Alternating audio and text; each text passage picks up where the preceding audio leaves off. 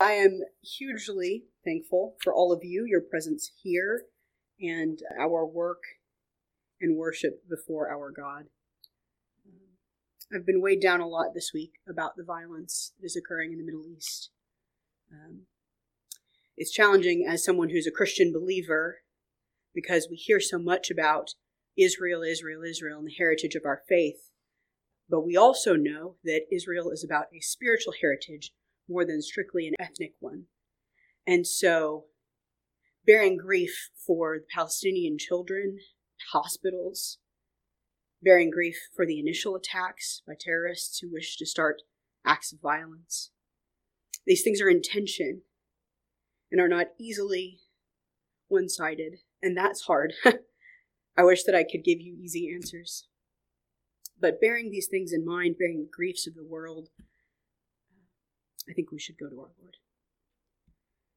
Gracious God, we honor you, and we receive you in awe, and we ask that as we seek to know and to understand these things that are layered and complex and heart-wrenching, that you might clear for us a path, that we might speak to peace, that we might speak to justice, that we might desire a cessation of violence, that our own hearts might not be hardened against any, even those who are aggressors, God, but that we would entrust them to your judgment and your justice.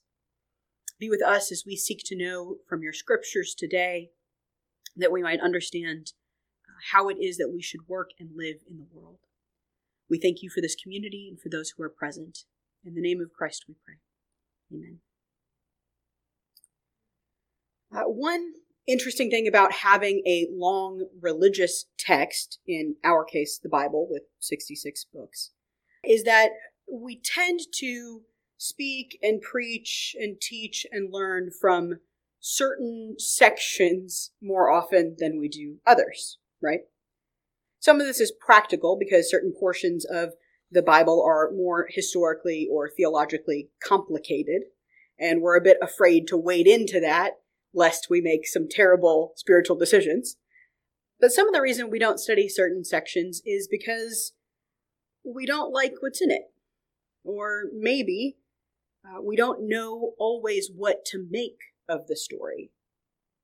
It doesn't always make sense to us, not just because of names of people and places, but the moral or the central message is sometimes obscured, or it's weird, or it doesn't make sense to us.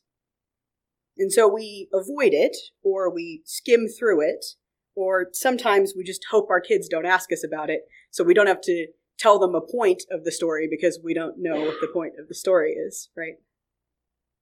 Well, one story that we tend to avoid or sanitize is that of Rahab and the spies in Jericho. Her story is found in a book that is also something from which we don't do a lot of teaching.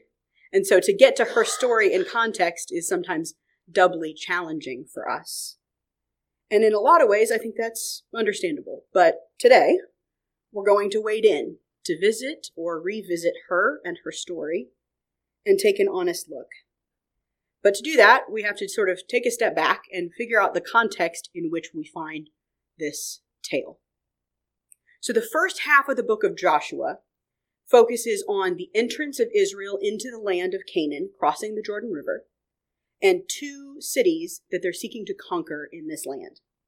The first is Jericho, which is where we will find Rahab and the spies, and the second city is called Ai.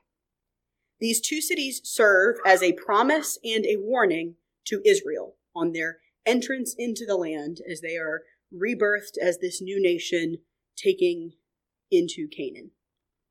Israel is successful in conquering Jericho, spoiler alert, in part because of Rahab's kindness and because of their following of the rules that God had given them, the instructions that were given to them by God. The takeover of the second city doesn't go as well, however, because of Israelites who kept back things that were supposed to be dedicated to God, and death came because of it. There were Israelite soldiers who died on the battlefield, fighting a battle that should have been an easy rout for them. And those who kept back the goods that were dedicated to God also eventually died. And so after returning these goods that were dedicated to God, the Israelites were eventually able to take the city of Ai. So the promise of these two stories is shown to us in the story of Jericho. If Israel does what is right, dedicates themselves to the work of God, follows the Lord's instructions, then things will proceed as they had hoped. And in fact, just after our story today, but before they actually get to the taking of Jericho, Joshua meets this mysterious army commander. It seems to be in the middle of the night, maybe. He might be wandering outside of the camp, or maybe Joshua's writing in his room, in his tent, and this man appears, but he's dressed in military garb. And Joshua, reasonably, I think, as the commander of Israel, asks him, "Are you for us," meaning the people of Israel, "or are you for our enemies," meaning the people of Canaan? And the man says, "Neither side, but for the Lord alone." In this moment, for us as readers, it becomes clear to us God is making a big statement. God is not on Israel's side, nor on the side of the Canaanites. God is instead turning the question around on Joshua and says, "Whose side are you on, dude?" This is not about whether Joshua can convince God to be on their side, but God is asking, "Are you on my side or not?" And so the people of Israel are given a choice in this moment, whether they know it or not, to accept this invitation to serve with God and for God, or to serve and focus on their own desires, their own ego, or their own control. This might feel a little strange to you, because by the time we've gotten to Israel's story in Joshua, we've had a whole set of books that tell us that Israel is God's chosen people. It's a moniker that they are given not just amongst themselves, but also affirmed by God. So why at this point in the story are they being asked by this messenger of God, "Whose side are you on?" Seems like it's a little late in the game for that. But the loss at the Battle of Ai, which comes later, helps us see this more clearly. Israel is not going to enter the land without any problems, because they have to continue to choose to be God's people over being focused on themselves. Their status as Israelites does not keep them from being held to the same standards as everybody else. God is not giving them a pass on wrongdoing because of their formal existing relationship to God. Some people in their camp had desired what was for God. They had taken it, and the whole camp suffers because of it.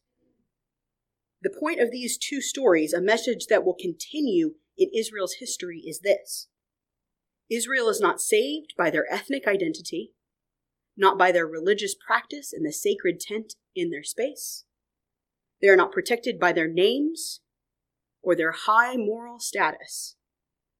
They are only saved and protected by their commitment to be on the side of God, by their continuing acceptance of God's invitation.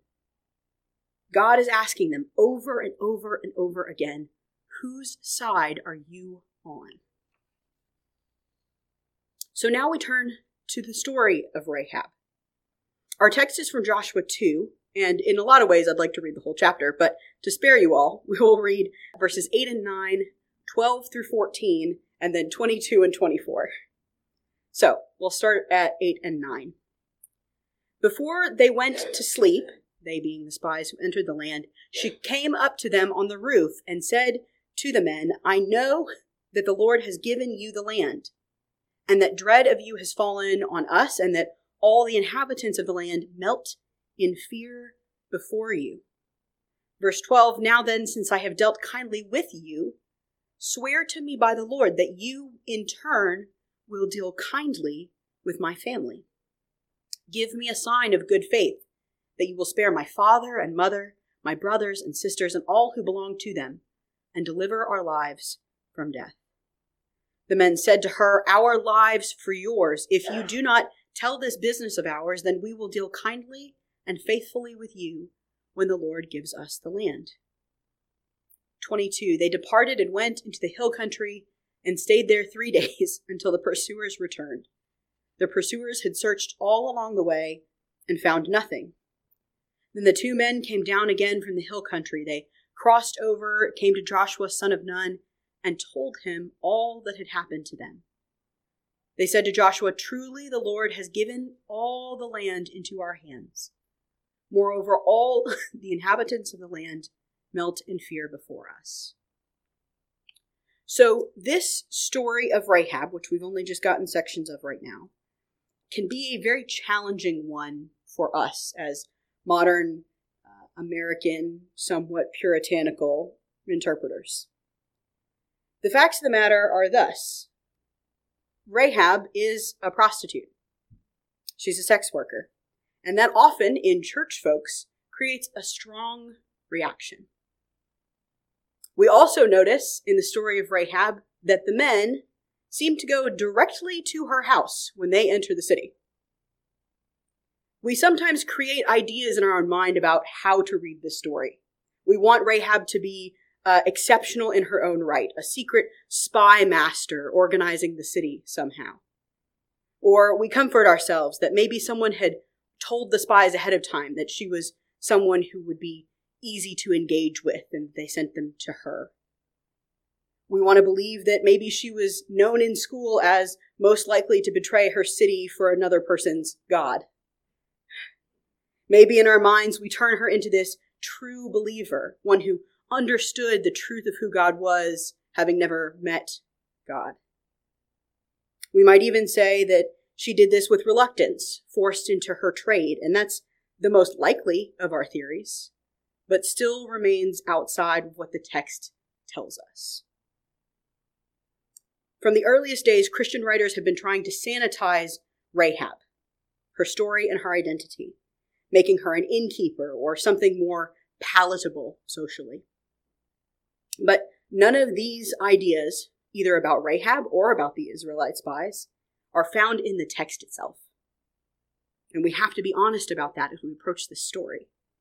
But what we do find is a woman whose physical trade is a draw to the Israelite spies, and who is herself brilliant and cunning, creative, self-preservational, and the true hero of this tale.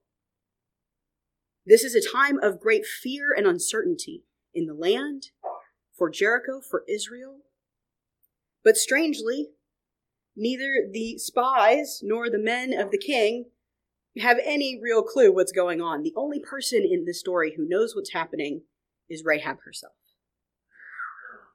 And it's almost comedic, if we had the time to read the whole story, how things kind of unfold. It would make a really good movie, but most Christians wouldn't want to go see it.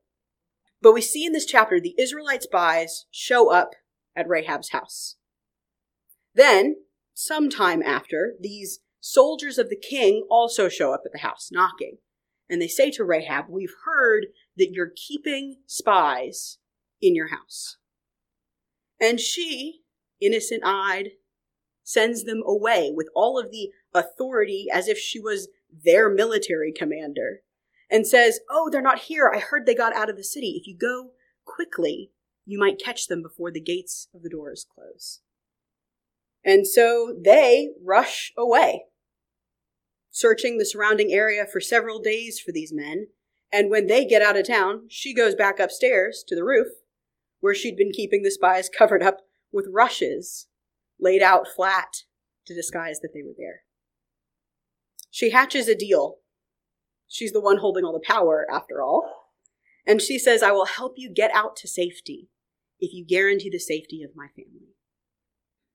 And the men agree, wisely, and she lets them out of her window because her house is built into the wall of the city. And like a reverse Rapunzel, she puts down a rope and they clamber down. I wonder if she tied it to some furniture and got some people to sit on the bed so it wasn't quite as lightweight, so she didn't have to lug them down herself.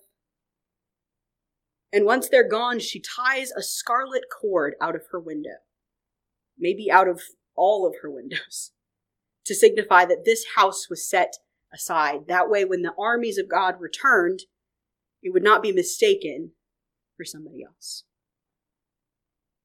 Rahab is not an Israelite. She's a Canaanite woman. She lives in one of the major cities in Canaan. She's not socially powerful, serving in a role in society that was often shamed by the same people who kept it in business. Rahab is not a believer in the one God of Israel, and never claims to be such in this story. But this non-Israelite, unimpressive, easy-to-forget pagan woman sees the power of God in the land and says, I want to be on that side, whatever it is, whatever it means. She joins her lot and accepts the invitation of God, an invitation she did not even know in some ways she was accepting. She participates in God's work in the world. Just as Israel is learning that their identity, their religion, and their believed moral superiority would not save them, so also Rahab learns that her identity, her religion, and her perceived moral inferiority does not keep her from salvation. It is only by God's invitation, accepted and acted upon, that any of them got to participate in God's work. Most of us probably feel a little more like one of these groups than the other. Maybe you feel a greater connection to the spies who enter the land, even if you think you maybe wouldn't make quite the same decisions that they do. Maybe your family heritage is important to your faith and your faith practice. And maybe the culture that you're in believes itself to be a God-fearing culture. You know what God wants. You've heard it all your life, and so you kind of think maybe you're set, right? You're more like God's people than you are like those people. But I hope that as you hear this story, that you can begin to reflect on what's faulty with that kind of thinking. This story is a lesson for the spies to encourage them to think outside of the box in terms of who and what and how and where God works in the world. The lesson for those of us who are more like the spies is to be reminded of our own frailty and to remember that God's invitation is open. Anyone can receive it. Anyone can say yes. Our status and our station, our history and our background does not make us better than other people, does not automatically graft us into the work of God. Instead, those things, our context and our heritage, should push us more to make the effort to say yes. Sometimes when something feels natural or inborn to us because of context or background, it can be easy to kind of phone it in, do a half job. But this is an invitation for us to say yes to God again and again, and to be open to readjusting our vision for how God's world works. It's possible that you're listening to this and you feel a lot closer to the life of Rahab than you do to the spies. You always seem to find yourself on the outside of society, of your family, of your culture, of your workplace. You know shame, even if it is a different kind than maybe she's experiencing. And you know how often people dismiss you, or use you, or ignore you because they don't think that you have any expectations for your life. Maybe you feel like you don't understand your faith, or even what it means for you to believe, and sometimes you're not even sure if you really believe it at all. So whether you share 1 point of contact with Rahab, or 100 points of contact with Rahab, this story is here to tell you a good and beautiful truth. Those who have considered you to be not enough, those who have not welcomed you, those who have rejected you, those who see you as morally wrong, They do not get to offer you the invitation. You can't even offer it to yourself. Only God can offer it, and no one gets to take it out of his hand to prevent you from saying yes to it. No previous context, no current situation, no future problems are ever going to stop you from having the choice to say yes to God's invitation.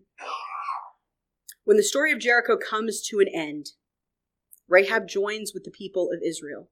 She and all of her family, a large group, and she marries into the people of Israel. And from that she bears a son. And from this son comes the line of David, in which 16 kings are born for this nation, a nation she was not naturally a part of. And of those 16 comes one young, shamed, unwed mother, much like Rahab's life. And from that mother, one Jesus Christ. No identifier can take your name from God's invitation for you.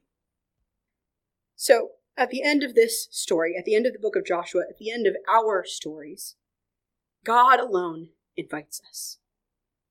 But to be a part of that, to be a part of God's people, we have to say yes. And we have to continue to say yes with our choices, with our lives, with our actions. We get the chance to live this out, to reorient ourselves to the work of God in the world. Our identities, our religious communities matter, but they matter because God has made them matter, not because of something inherent to it. The story is not supposed to cause you anxiety about your status with God, because our actions are not measured on a cosmic scale, weighed out at the end of all things. But God is the only one who can offer it to us, and that doesn't change based on what we have or have not done. Our concern, what we ought to draw from this story, is that we have to continue to say yes. Not once, not 100 times, not 1,000 times, but every hour of every day to continue to say yes. And any time we have said no does not stop us from being able to say yes again. This story should free us because we can recognize that God is not a God of exclusion or favoritism based on heritage or background or intelligence or religion or daily choices or what we like about ourselves. The invitation stands for each of us just the same. You've been listening to me, Pastor Cana at Hayes Christian Church. Hayes Christian Church is a non-denominational fellowship in Hayes, Kansas. We are supported by the generosity of our members, attenders, and friends. The financial support we raise goes to projects which further spread the gospel to those who do not yet know Jesus, to those local, national, and international missions, and they help keep these podcasts free. If you would like to share a monetary gift with us, please visit our website at hayeschristianchurch.org and click on the donate button, or you may mail your gift to P.O. Box 1111, Hayes, Kansas 67601. If you have any questions, comments, or would like more information, we would love to hear from you. Simply go to our website and click on the Contact Us form. Thank you for your generosity, and may God bless you as you seek to follow Him.